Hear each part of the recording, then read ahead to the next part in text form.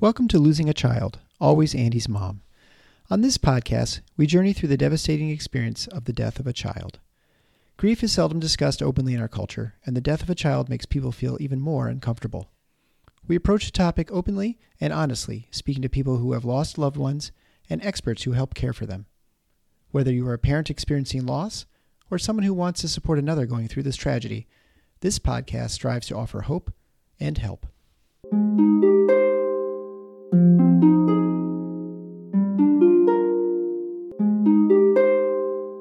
Welcome to episode 116 of Losing a Child, Always Andy's Mom. I'm Marcy Larson, Andy's mom. Today I am excited to share with you Brian and Claudia. Those are Amelia's parents, and Amelia was just a delightful young girl. She had a lot of medical problems, but she actually conquered all of them and was doing amazingly well before she died unexpectedly from something any child could have gotten. So their story today is really unique because they can relate to families who had kids with chronic illness, but they really didn't lose her to a chronic illness. So in some ways, they relate even more to people like me who lost their children unexpectedly in a car accident. I know that just all of you will really enjoy hearing the perspective of Amelia's parents.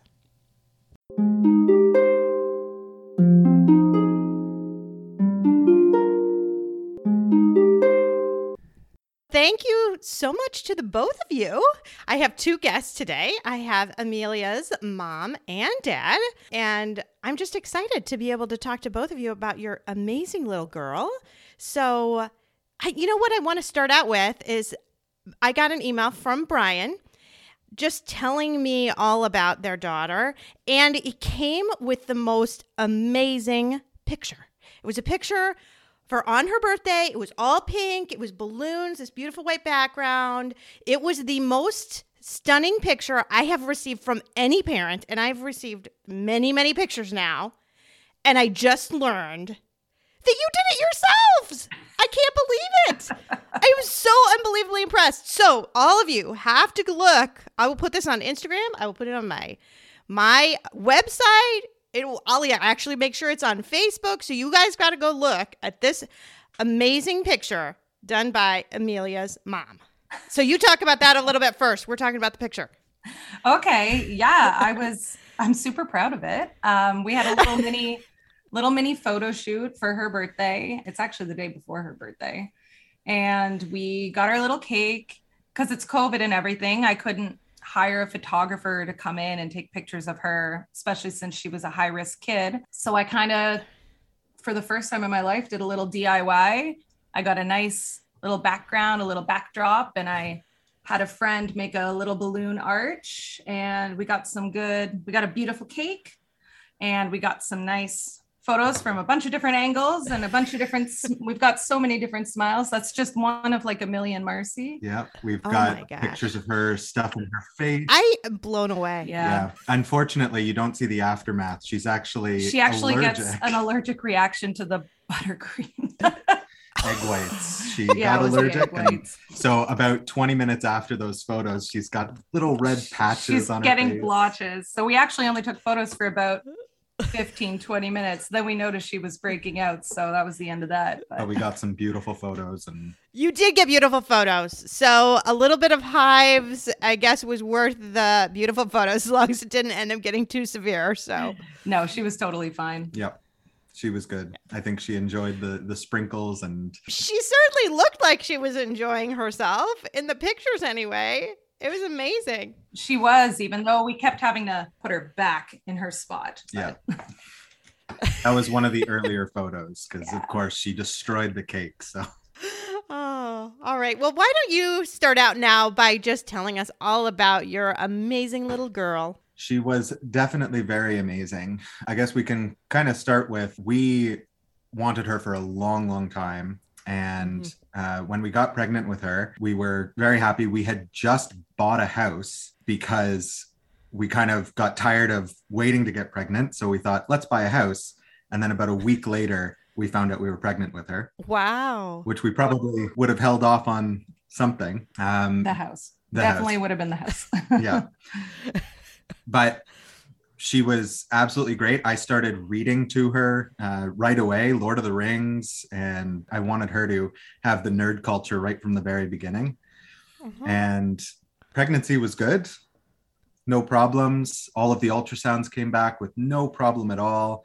We found out we were having a girl and we knew her name right away. We actually went to go get induced, and Emilia came so quickly. We got 5 hours, 4 hours. a 5-hour labor. Wow. And we had kind of a plan going in that we would epidural and we would, You have your perfect like baby plan. Mhm. They give you like Mhm.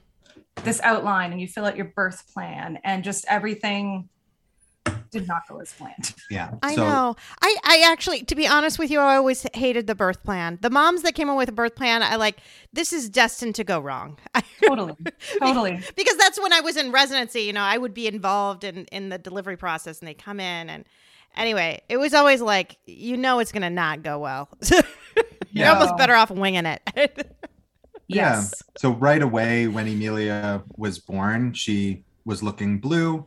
And so, when they're supposed to put the baby right onto mom's chest and, dad's supposed to cut the cord, we didn't have any of that because the doctors and nurses recognized that there was an issue right away, whisked her away to put her on oxygen. And I kind of we had talked about having a plan ahead of time that if anything should happen, wild theories, if anything happens, I have to chase the baby.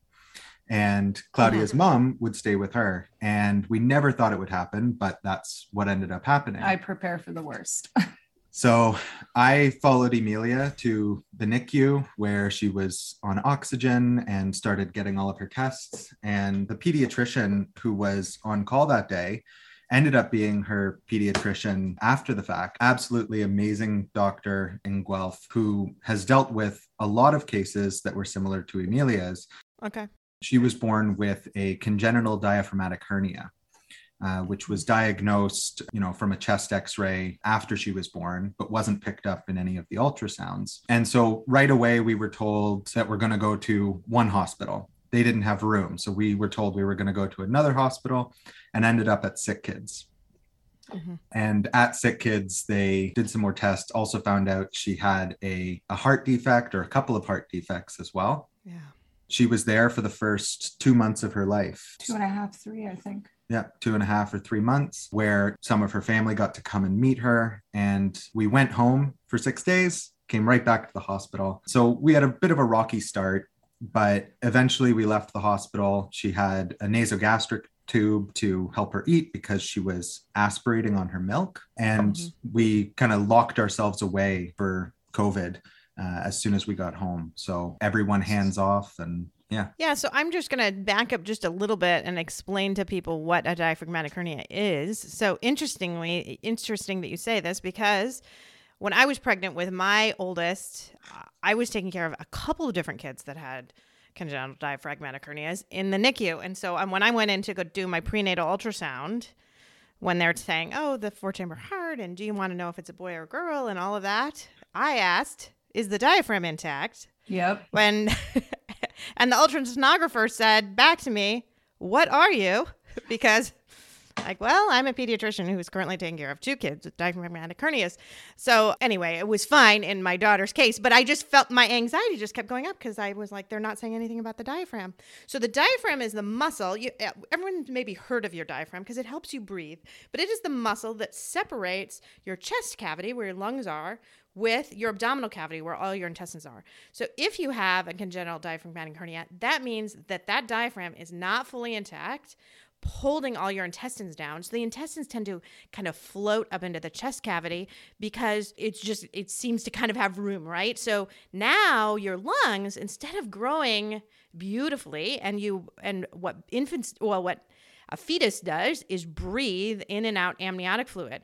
But when the intestines are stuck up there, then those lungs aren't working properly and breathing the amniotic fluid like they should. And so they cannot develop properly. So you end up with really severely malformed lungs, at least on the one side, is usually quite bad. And so then we were born, you're having to live basically off of kind of one lung, if that, because the heart can be shifted. There are going to be all sorts of complications. And I remember when I was in my training, which is now 20 years ago, I'm dating myself, it had about a 50% survival rate. So we used to tell parents when they were born that your child has a 50% chance of making it out of the NICU. I am not sure what that number is now because I don't do neonatology, but just to kind of give a little bit of background as to what that means, just for the average listener, because they're not going to know. So I don't know, what were the numbers given to you? Oh, Do you know? I can't even remember. Honestly, I don't know if they gave us numbers. I know that the 50% number was still given, but I think that was given as kind of a low estimate, kind of to get us prepared for the worst. But Emilia made it out. And what you were saying with, the breathing problems, that's what was causing her to have trouble eating.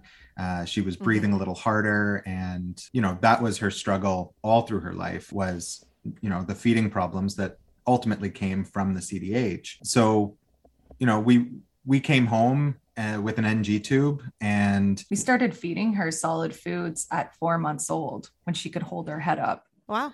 Which sounds crazy, but I swear it was Yeah. What our doctors told us to do. She had so many feeding therapists and physical therapists, and we were shocked when they said, start with purees. And, you know, Emilia hated purees. Yeah, she didn't like it. She absolutely hated them.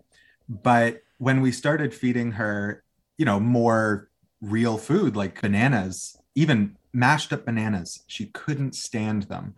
But if I gave her a full banana, she was so good at taking a little tiny bite and eating it, no problem. And we could tell that she loved playing with her food, loved eating her food. And that, you know, after the NG tube, she got a G tube put in. And that changed her life completely, because she went from not being able to lift herself up.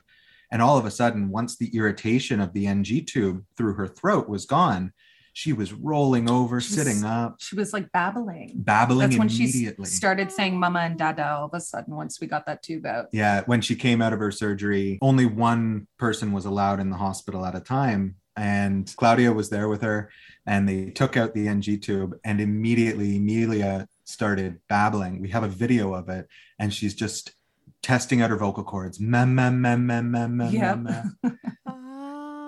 It's really sweet. So she just took off after her G tube, and that was in September. And then she became a tubie that was a foodie. She was a tubie who was a foodie. It was great. I thought it would be hilarious to give her her first steak. Okay, we didn't do this way back then, though. You're jumping No.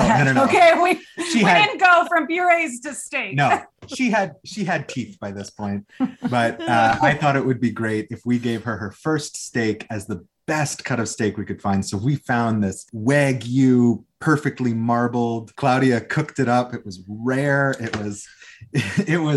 It's so good. It's something that we treat ourselves to. And it was Emilia's very first piece of steak.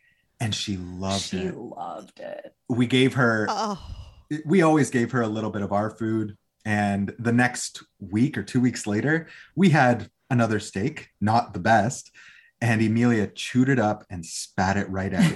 Only time she ever spat anything out. And it was like a good steak. It wasn't a bad steak. Yeah. It was a nice ribeye. But you just spoiled her. Oh. Well, you gave her the best too quickly. We were trying to do that. So the kid deserved to be spoiled. Yeah. That's right.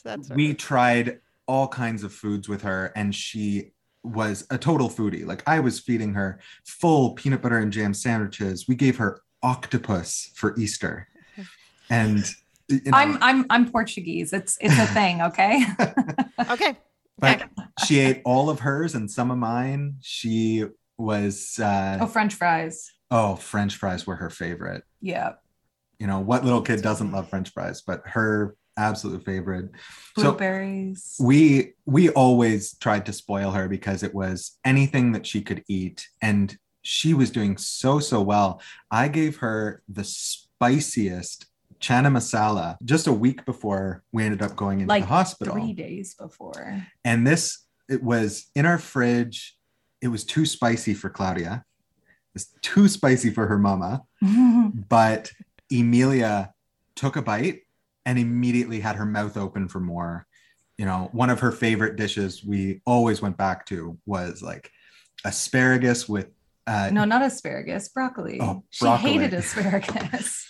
It was garlic with a side of salmon. Yep. It was just absolutely coated with garlic, and she loved it. So we had a little foodie on our hands that had her G-tube, and she got off of it completely. And that's something that Really? we're so proud of her for. Yes, we started weaning her off of her G-tube in January, and So she was how old then? 1 year. Mm-hmm. 1 Just year. right out of year. Yep. She might have been just a little bit under, because her birthday was January 20th. And we started right after Christmas. So she was just under a year. By the time May came around, she was completely off of it. And we were scheduled to have it taken out, Oh yeah. which ended up being the day that she passed. We had her scheduled to go into the clinic and speak with her general surgeon because she was off of her G-tube completely. She was gaining weight, no problems whatsoever. She was getting a nutritious diet, variety of foods. And she was such a happy girl. She was, you know, she never quite took steps alone, but she took steps with the little with the push walker, cart. the push cart. My cousin got her. But she loved to Mhm. stand up, and she would clap for herself.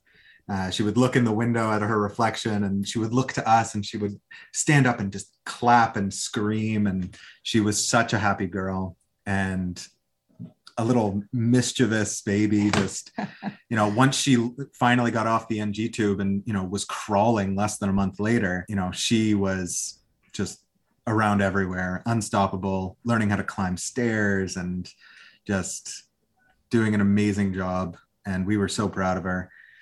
Still are. Oh, And absolutely. Yeah. So she was doing really well. I mean, this is in all areas of her health. It seemed like she was doing well, or were there struggles in certain areas? No, she was finally a normal kid. Yeah. Like there were no problems anymore. She just needed the G-tube out. And you said she had a little something going on with her heart too, Yeah. right? She So did. she was born with some congenital heart defects. They called it Swiss cheese heart, Just which holes you everywhere. can imagine what that looks like. Mm-hmm. And by the time we left the hospital, you know, at 2 or 3 months old, the sizes of the holes in her ventricular septum had decreased to a size that they weren't worried about doing immediate surgery. And Mm-hmm. they continued to decrease. And, you know, we had follow-ups with the cardiologist, and it was never at a point that she needed surgery. So she got, if not a clean bill of health, she was cleared to pretty much do 1 year follow-ups and 2 year follow-ups after that. So her heart never bugged her anymore. The diaphragm was fixed up. The only thing that there was a bit of scar tissue from the G-tube surgery and her diaphragm surgery when she was 4 days old. Mm-hmm. Mm-hmm. So what ended up happening that when everything kind of went downhill? Well, it was that when she got her G-tube, they went in and they noticed, wow, the G-tube surgery actually took longer than the diaphragm repair.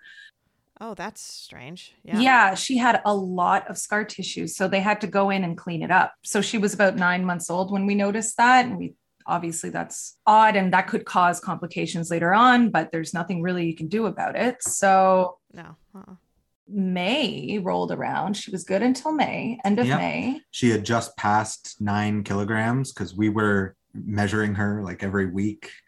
So proud of every bit of weight gain she had. Mhm. And one night after, you know, she had dinner and full bottle of milk on her own, we gave her a bath, went to bed, and she started Puking. have a bit of vomit. You know, middle of the night, we didn't immediately rush to the hospital, mainly because she had had spinach soup for dinner.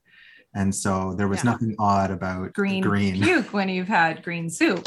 Yeah. And we're no Right, strangers to that vomit with, you know, a baby that had reflux most of her life. Yeah.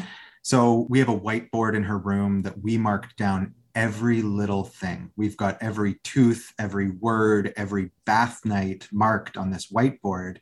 And so we marked down, that she had a puke, she had a very mild fever, and put her back to bed. And we woke up to a bit of puke, and then she wasn't eating her breakfast. And actually, Claudia got her first dose of the COVID vaccine that morning.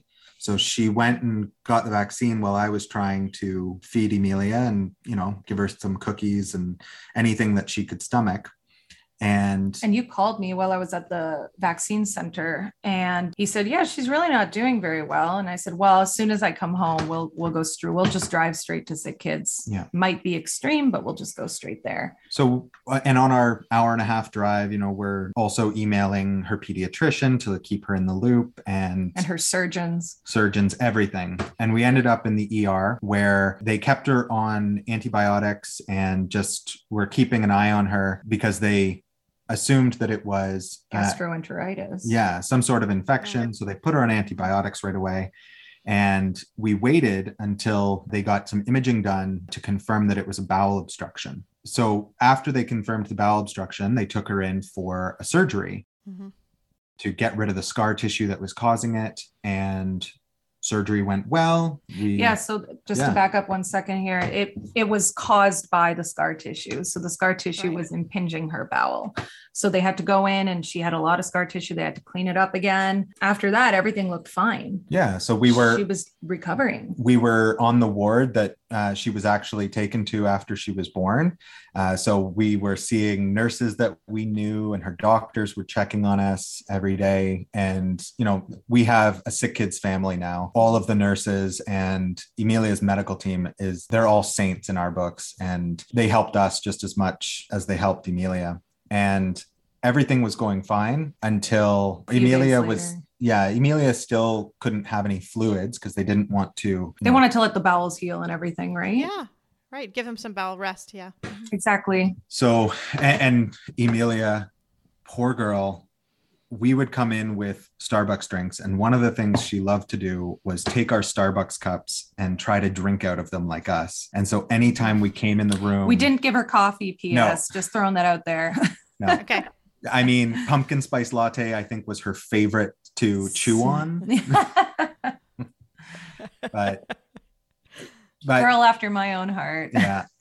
Oh, and actually this morning we're eating vanilla bean scones, which were her food, just to jump all the way back to what a great eater she was. We'd give her this little Starbucks vanilla bean scone, and she would hold out her hands and grab it. She'd go, ooh. Yeah.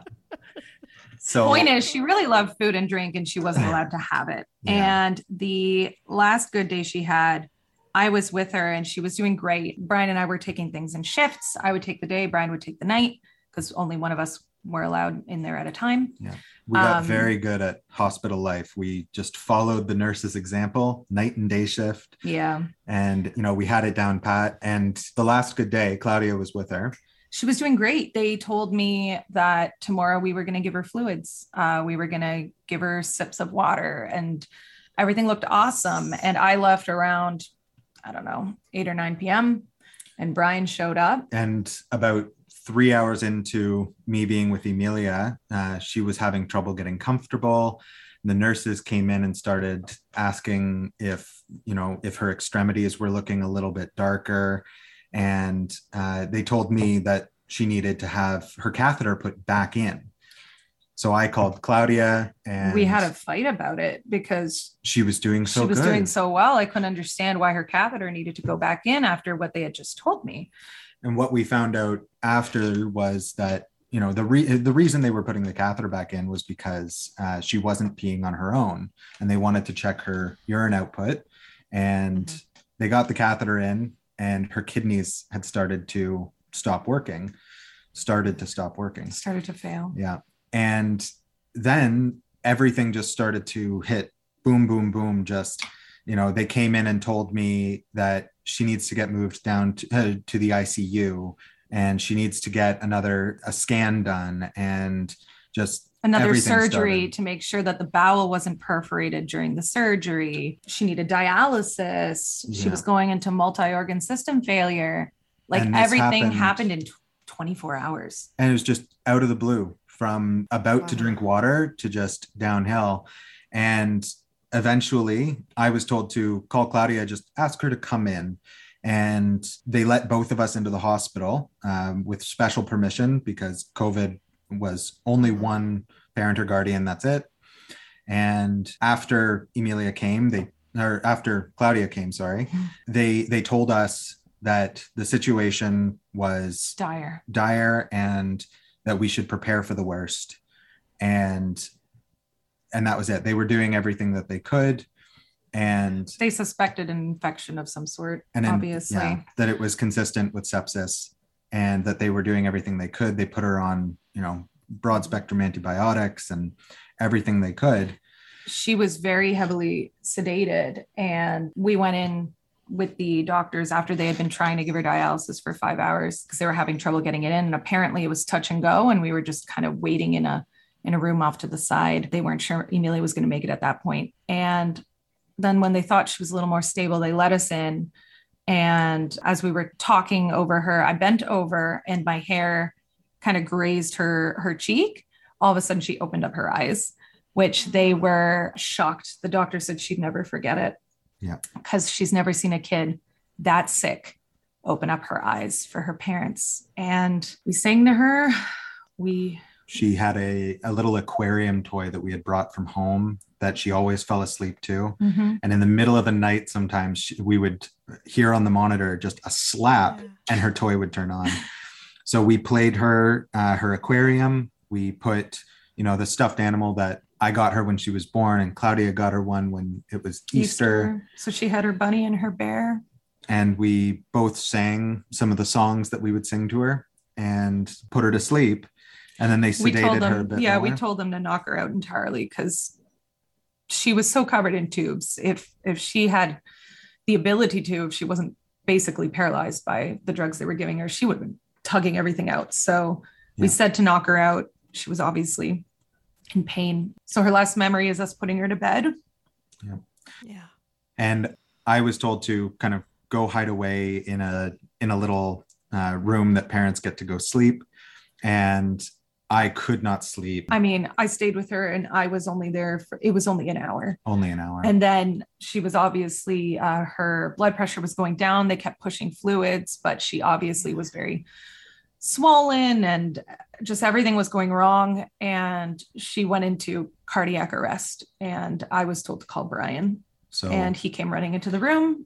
I ran back through the halls, and when I got there, they were doing CPR, and we didn't leave the room. And eventually we were told to sit down and just hold her. The doctor came, said there's nothing more they can do, and just to hold her. So we held her, and that was it. Passed. Yeah. And we've just been dealing with everything after the fact. I was in complete shock. You were catatonic. I was useless. Just from the moment everything happened, I was useless. Claudia made every single phone call, and I don't know how she powered through, because I barely remember walking out of the hospital. And at the time we also signed the autopsy permission. When we were trying to leave the ICU doctor, we call her boss lady because she's a total boss. She was Emilia's first ICU doctor, and she was the one treating her at the very end as well. And she was kind of telling us, I think maybe you should do an autopsy. And it was suspicious that it happened so close after a surgery. And they had gone in that morning to make sure that there were no perforations, right? And they couldn't find anything. So it was really suspicious. Mm-hmm. It was really strange. And we signed the autopsy which we just got the results for last week. We had to reschedule the interview with you. Yeah.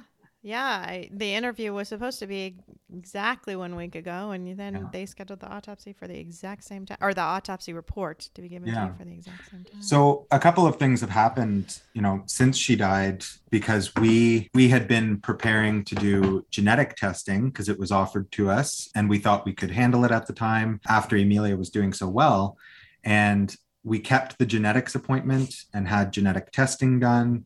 And we got those results a couple of weeks ago and found out that Emilia had a syndrome.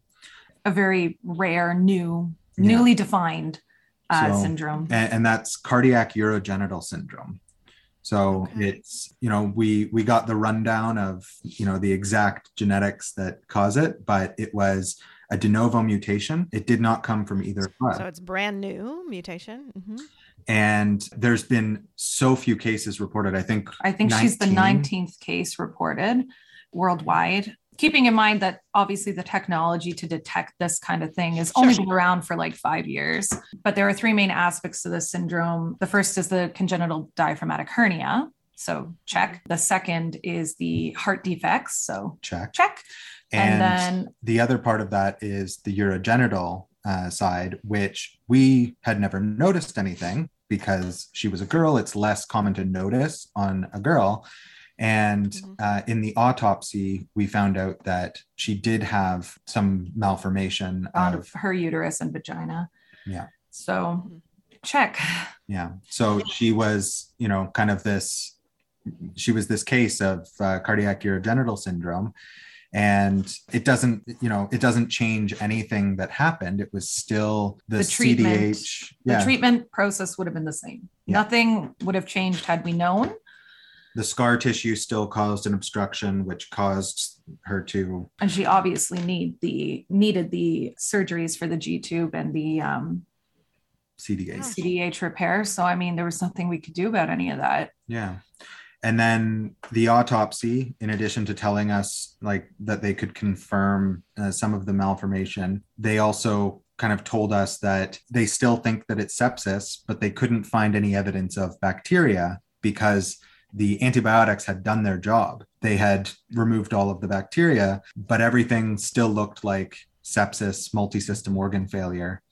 And that the bacteria probably came from her own bowel. Just with the inflammation, it probably translocated from her bowel into the bloodstream and started to shut down her organs. So there was something we could do. Yeah. Yeah. So just again and again and again, just kind of that repeating, but you couldn't have done anything. You couldn't have done anything. You couldn't have done anything. Which I think is helpful because we're very good at the blame game. Yep. Especially me. I've got that guilt thing down packed. So everything's about me, obviously. We've talked about that on the podcast before, about how Gwen has brought this up, that someone that she worked with had said that it's so much easier for people to feel guilt than to feel powerless.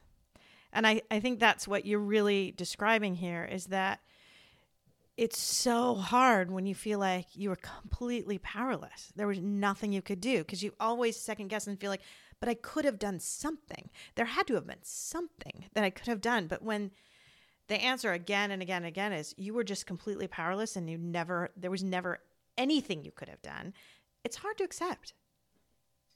Yeah, it really is. It's good news because it's not like you have to now, you shouldn't be. Don't should yourself either. That's another saying we have here is don't should yourself, say you should do things. But even though you shouldn't be feeling the guilt, so it's nice that it's at least not valid guilt. But that's about all you can do, really, right? Yeah. Yeah, but nothing is worse than what's happened, and we've now been dealing with those would have, should have, and everything else that's come with losing Emilia. And we've tried to keep ourselves going, and we started going on walks with her, and every morning we were going on walks. We've kept that going. Emilia, one of the few words she knew how to say was go. And it was one of the few times that she picked it up completely out of the blue. I had her on my shoulders running around, and I would say, "Let's go." And she would, run with me. And all of a sudden, as I was doing that one morning before our walk, I just hear a little sound from up on my shoulders, "Go." And she wouldn't stop saying it. And so now, when we go on walks or when we're at the cemetery and, it's time to get back in the car and go, we always, say, "Let's go." Oh. Because that's what Emilia taught us to do. She taught us to keep going. And, we've been, having the worst year of our lives. Yeah. And she, her being here during COVID makes COVID so inconsequential. I know. Everyone will remember this as the worst possible time, but we had Emilia through everything. Like 2020 was the best year of our lives, and 2021, as everything was opening up, was the worst. Yeah. Yeah. So we've been trying to, tell Emilia's story, and we've been making the cemetery a beautiful, bright place for her. And we just put up we just took down her flowers the other day. She had a bunch of flowers in there, but we're in Canada. It's getting cold. So the flowers were dying. And we put in some little... We've seen snowflakes here in Michigan. Yeah. So. There you go. Yeah, you're not far. Yeah. But we put in some little Christmas trees potted, and we decorated it all up. She's got some Christmas lights. And baubles, and, we've got bright spotlights, and, it's the brightest place in the cemetery. It really is. It's also the most colorful in the entire cemetery. So we've made a beautiful place, and she's got a nice little bench. Yeah. She's got the only pink bench in the whole city. Yep. Yeah. They discontinued it because no one ordered it. But but it's beautiful. Yeah. And, we've tried to tell her story through, making sure that people know that she had beat her G-tube, that she didn't, die because of the issues that she had her whole life. She died because of a complete accident that could have happened to any kid completely out of the blue. This wasn't something that, it was hanging over our heads for months and months. And we've tried to tell that. We also set up a website, runforemilia.ca, when we did a charity run for her, or walk. A 5K to raise money for sick kids and to distract us, all about distraction. Yeah. And, right. Uh-huh. And so. And wanting her remembered. Yeah. Oh, 100%. Hence the walk and the website. Yeah. So that is just the biggest fear, I think, is feeling like no one will remember. I don't want to be the only one who remembers my Andy, right? You don't want to be the only ones who remember your Emilia. Yeah. And that's really hard too, because she died at 16 and a half months, and her whole life was in COVID. So her grandparents only got to hold her once right before COVID. And then her whole life, she's been isolated here with us. So her whole life, it was just us. We didn't get to show her off, we didn't get to take her out to parties and take her out to dinners and show her off to everybody. And we were so damn proud of her. We would have loved to. And we had so many plans, for once everyone was vaccinated. We were about to, on doctor's recommendation, we would start letting people back in if they were double vaxxed plus 2 weeks. And, they could come and see her, hold her again. And she never quite reached that point. So going back to that fear of other people not remembering her, no one else got to be there for all. They never even knew her. Yeah. No, sometimes. Exactly. Sometimes I say that. Some people will say something and it'll trigger me, and I'll say, you didn't even know her, which isn't quite fair. We tried very hard to share her with the family. We had video calls and Snapchats. And video calls were her life. She loved playing with our phones. And I have to tell you, Emilia, only child, in the middle of a pandemic where she has not met anybody else, was the best sharer. She shared everything. She would bring us her toys. I would try to feed her and she would feed me right back. And there was a video call with my dad, and Emilia was eating her goldfish and just started trying to push them into the phone. Just trying to, and I told my dad, like, she's trying to feed you. She's trying to share with you. And, even through the computer, like, she was so sweet. She was a perfect kid. She was amazing. But she loved to share her goldfish, and,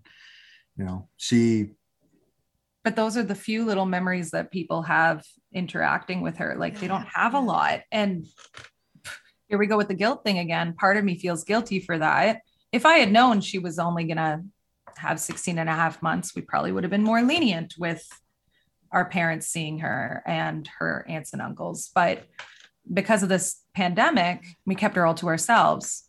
And I feel really guilty about that. But at the same time, we're super blessed. Exactly. Right. I think the both, for sure. Yeah. Because without you got COVID, to enjoy her so much. Yeah. Exactly. Without COVID and without even her health issues, I was able to take way more time off work than I would have had otherwise. So I wouldn't have had nearly as much time with her, and we wouldn't have been able to enjoy it. And, COVID was the best time in our lives. Yeah. That's the truth of it. We just hid away in here with our kid, and it was great. It was after everything was opening back up that we can say, everything just became terrible. Everything opened up and we were just, locked away for a different reason. Yeah.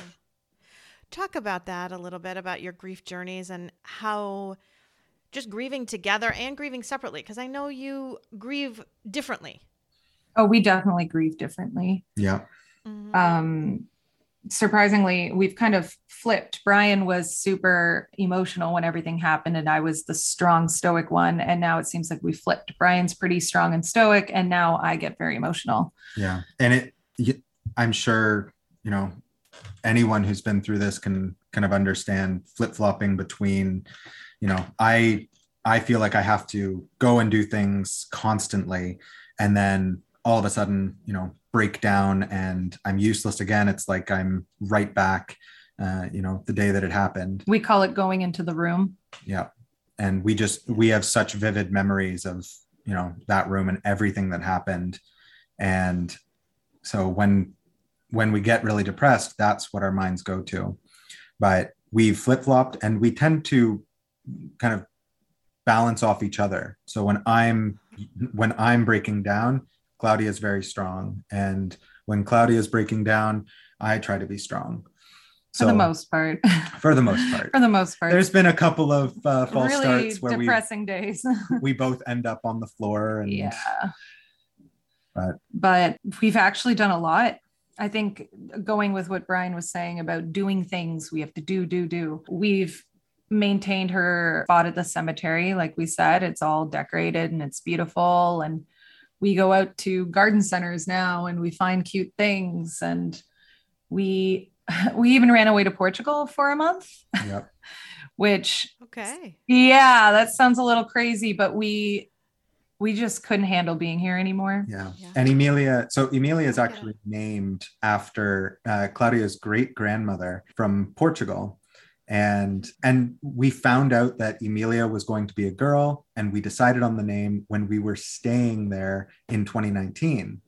And we kind of felt like, even though Emilia had not been there, she had been there when we were in utero. In utero, yes. Mm-hmm. But we felt such a pull there, and we tried to listen to, I don't know why, but I feel like we're supposed to do this, or I feel like I want to do this. It's what brought us home after Emilia died, and we felt that pull to Portugal.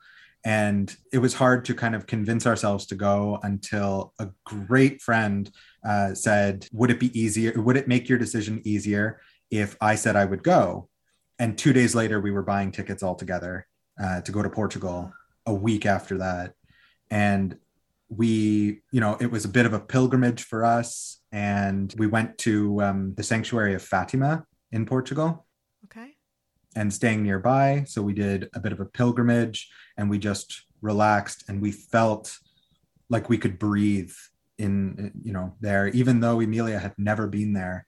We felt like we felt her. Yeah. We felt her presence, her pull so much more there than we had been over here. Yeah. Back home. We extended our trip. We literally stayed right up until the run. 2 days later, when we got back, we had the 5K that we were telling you about for sick kids. It's one of the few, like, we had to come home for that. I've also had physical pain as well. I've developed really bad sciatica in the last couple of months. And so, I had to come back to have appointments, and I think we would be running back to Portugal now if we could, because we're not sure we can do Christmas or any celebrations. I know. I know. That's so hard. It's so hard, especially, you went through something very similar in some ways. I know she had medical problems throughout, but it was almost as sudden as me losing my Andy in a car accident, right? Because everything was fine. Like, she was kind of sick, but we went and did the surgery and this is going to kind of fix everything. And we're going to be out of here in a few days. I almost feel like you're back in the hospital, that initial stuff. You were seeing all those people back from the past. It almost was like, just like a little party almost. Like, I get to see all these people again and they get to see how much she's grown and we're going to just fix this little thing and then we'll be off again and we won't really need to see them. And then just disaster, right? Just completely out of the blue. Yeah. You hit the nail on the head right there. We've said numerous times that it never occurred to us that this was going to be the outcome when we went in. We went back for clinic visits and stopped in on the floor to just say hi, and that's what it felt like. And we've been through the absolute terrible time now, and we've had to deal with things that we never thought we would have to deal with. We've had to come to terms with our own mortality, in our grief journey now, that what 28-year-old has picked out and paid for their cemetery plot. Yeah. And the stone that we're waiting to get put in, we're very excited for it. It already has Brian and my names on it, which weirded out a lot of people when we told them that, but there's an odd comfort in knowing exactly where you'll be, and we're going to be with her, and that brings us comfort. Yeah. Eric and I will be right next to Andy. When they got us the one spot, it's interesting because it's in a township cemetery. It's a very beautiful cemetery. It's close to us, but anyone who lives in the township can be buried there for free. So you don't pay for any of it. And so the funeral director said, you live in Cascade Township. There's a very beautiful cemetery. I'll arrange for them to show you the spot they can give you. And the guy, showed us the spot, and he said, and there are 3. He didn't just give us 1, he gave us 3 that day, which was beautiful. It's just so nice to know that I'll be right there next to him, Yeah, exactly. And we really lucked out. We couldn't deal with that in the aftermath. We were both catatonic at this point. And my parents were saints. They went out and spoke to them. And my mom tried to get us the most beautiful plot, and she succeeded. They were showing her this plot in the center of a bunch of graves. And it was a nice enough plot, nothing wrong with it. But my mom looked over and there was a tree, and she was like, how do we get over there? How do we get a plot over there? And they said, that's a new row. We haven't started that yet. I think the only way we could do that is if we got 2 plots side by side, 2 family plots side by side, double plots, I guess they're called. Yeah. But they have more room. And so, that day my parents bought the second plot right next to us so that Emilia could have the most beautiful, perfect spot under a tree. So we're on the edge. We put a bench under the tree, the pink one. And it's just such a beautiful spot, but it's, it feels like a second home. That feels sounds like home. It's so morbid and people get weirded out, but I feel in some ways more at home at the cemetery than I do in my own house, because this is her house, and we're surrounded by a quiet place that should not be quiet. Yeah. But the cemetery is supposed to be quiet, and it's a peaceful kind of quiet, and it's peaceful to know that Emilia's here and this is where I'm going to be. And I've come to terms with that. It feels so natural to be there now. It feels like home, and you don't know unless you know, I guess. Yeah. Yeah. Well, I'm sorry my clock is going off now. I didn't turn it off. I didn't think about it. But I do love this clock because this was given to me by my family after Andy died. So it sings every hour. Unless I usually turn it off before I do an interview, but I didn't. It came at the perfect time. Yeah, it really did come at the perfect time, actually. I think I like it. Now my computer is asking me if I'm playing music right now because it's sensing there's music going on. Yeah. It's too smart. Anyway, they gave me that after Andy died just because of his love of music. So they wanted us to have a little bit of music going through the house. So that's beautiful. Anyway. We've decided certain things that have just felt right, because it's hard to know what a 16-month-old likes and doesn't like. We know what she really didn't like because she was vocal about it. And she loved playing with phones, and there's things that we knew for sure, but we've had feelings afterwards, like there's ladybugs all over the cemetery, and we see bees at the flowers, everything, fireflies, and we've just come to realize Emilia loves bugs. I don't know how we know this, but she would love bugs. It's not something she ever did, but we know that she would just be fascinated by them. I do remember one time she was trying to pick up an ant. It was days before we ended up in the hospital, and she was trying to pick up an ant in the backyard, and I freaked and I picked her up and I was like, no. But your mom also called her Ladybug, and afterwards I realized I called her Little Bug all the time. Yep. And we see bugs. We see and bugs. We think that she's trying to show us some bugs. Yeah. Which may sound crazy, but it doesn't sound crazy to me. Good. Yeah. So there's things that we just have come to realize that Emilia loved and loves these things that she could never really tell us, but she would have liked all the flowers. She would have picked them all off. She liked to pick leaves off of trees, and she would laugh at that. Oh yeah, the flowers, without a doubt. Every time we go to the cemetery, we would say like she would be picking these flowers or trying to eat them, and yeah. Oh, well, she just sounds like such a joy. Oh, what a beautiful, amazing girl. She was. And it's crazy because how much she suffered as a kid, all the pokes and all the tubes, and we had to change her NG tube at home ourselves. Yeah. Like it was really difficult. She was put through a lot. She was put through the ringer, and yet she was always happy, which was really inspiring. Always rebounded. She never cried for more than 30 seconds. Like she slept through the night. Oh, immediately. I attribute it to the loud hospital for the first couple months. But when we got her home, and put her in the bassinet in our bedroom, she never slept well.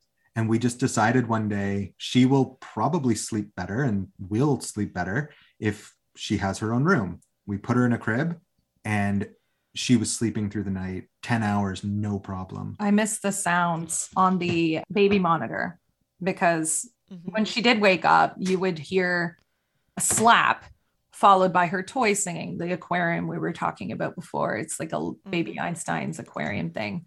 And like, I miss those sounds in the middle of the night. Yeah.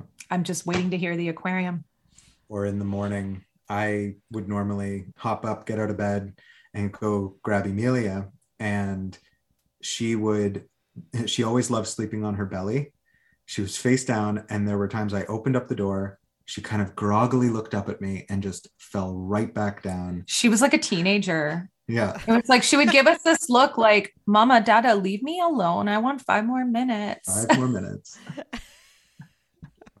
She was, once she was up, she was so happy, and she was such a joy in our life. And it's hard now being here without her. Yeah. And we've been just accepting every bit of grief help we possibly can.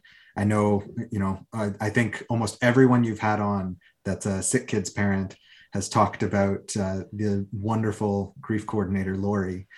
And yeah, I've heard great things about her. I've emailed her a little bit. yeah, Yeah. She's amazing. Yeah. I was emailing her today. and one of the reasons I started listening to your podcast was because of another parent that was on here. And, I started listening. Dimitra, right? Yeah, Dimitra. And Mhm. this podcast felt like, hearing the stories from the parents in the grief support group. And that was one of the most helpful things that we found right after, was knowing that we're not the only ones going through this. Mhm. It's still hard to find anyone with a story that matches ours. Everyone's story is different, but we're all just part of this terrible, terrible club that no one understands, because No. a lot of people who haven't been through this have compared, like, I guess everyone tries to, make you feel better. well, make you feel better, try to empathize, I guess is the word I'm trying to say. And I don't know how many times, like, people have told us, oh, I've had a miscarriage before or something like that. And it's like, that's not the same. I know. Like, I understand, totally valid, 100% valid. It's a valid Yeah, pain, I know. but But it's not the same. no. And it's Yeah. difficult because we hear that a lot. Oh, I know what you're going through. I had a miscarriage. And it's like, Yeah. my Well, daughter was healthy.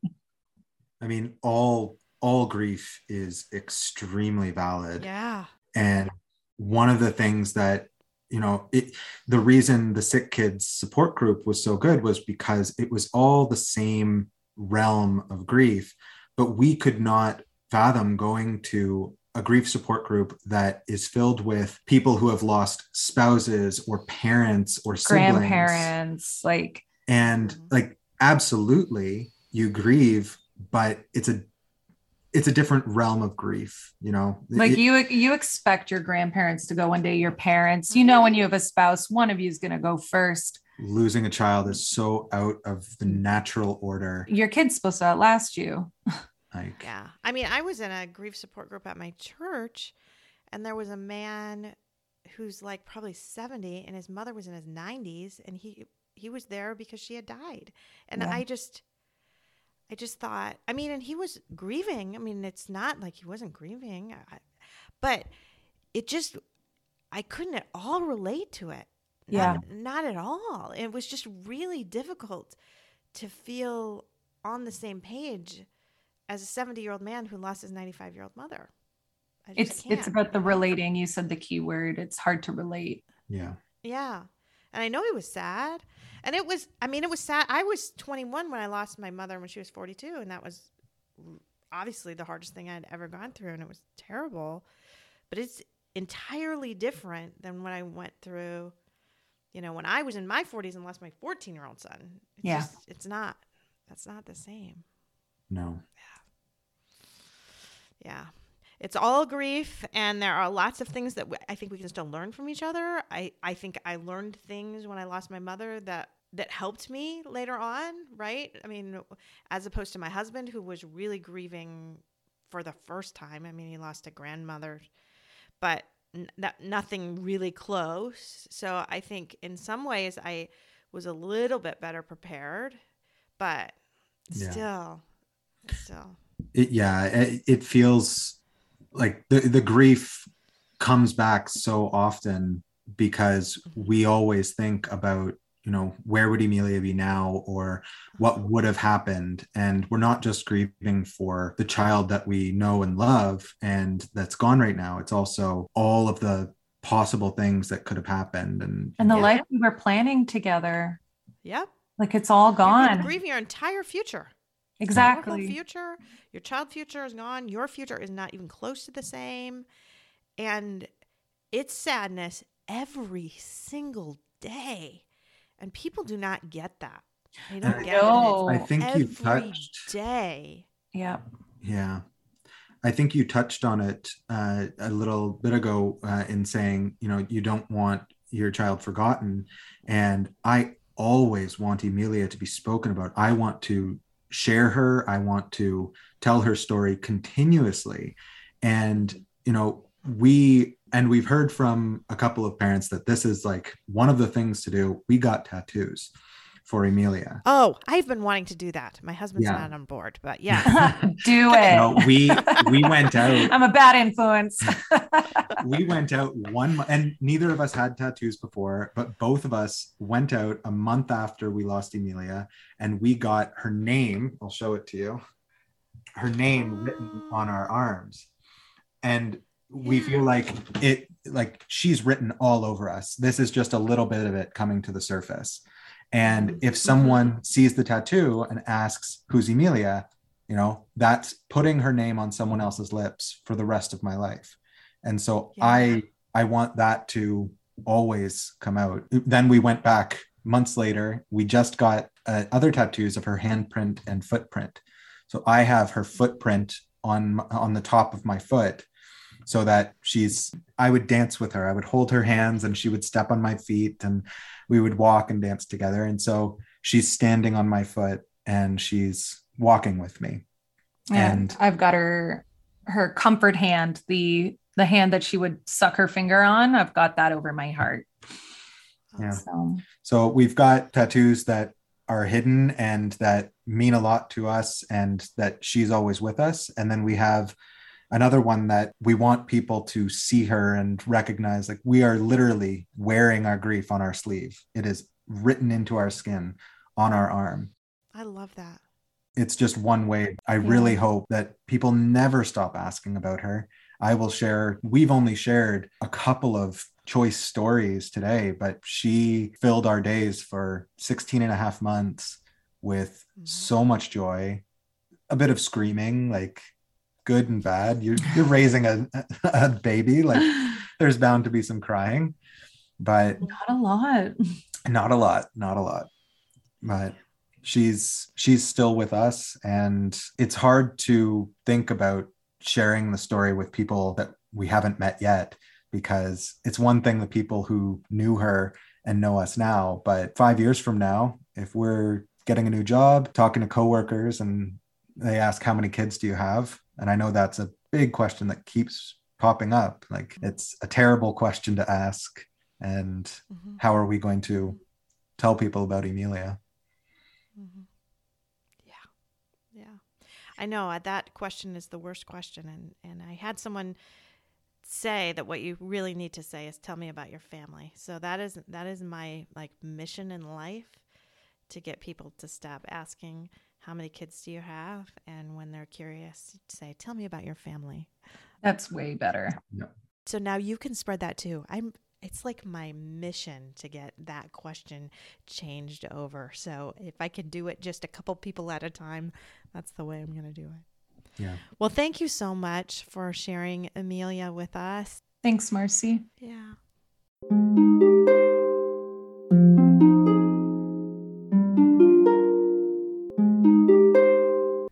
Thanks for listening to Losing a Child, Always Andy's Mom. Please subscribe to the show on your favorite podcast player. We are always looking for new show ideas. If you'd like to be a guest, know someone who'd be a great guest, or have a show idea, please email us at marcy@andysmom.com. Be sure to visit the webpage, andysmom.com, for more content, including Marcy's blog. There you can also sign up to receive updates via email. Together, let's work to inspire hope, one day at a time.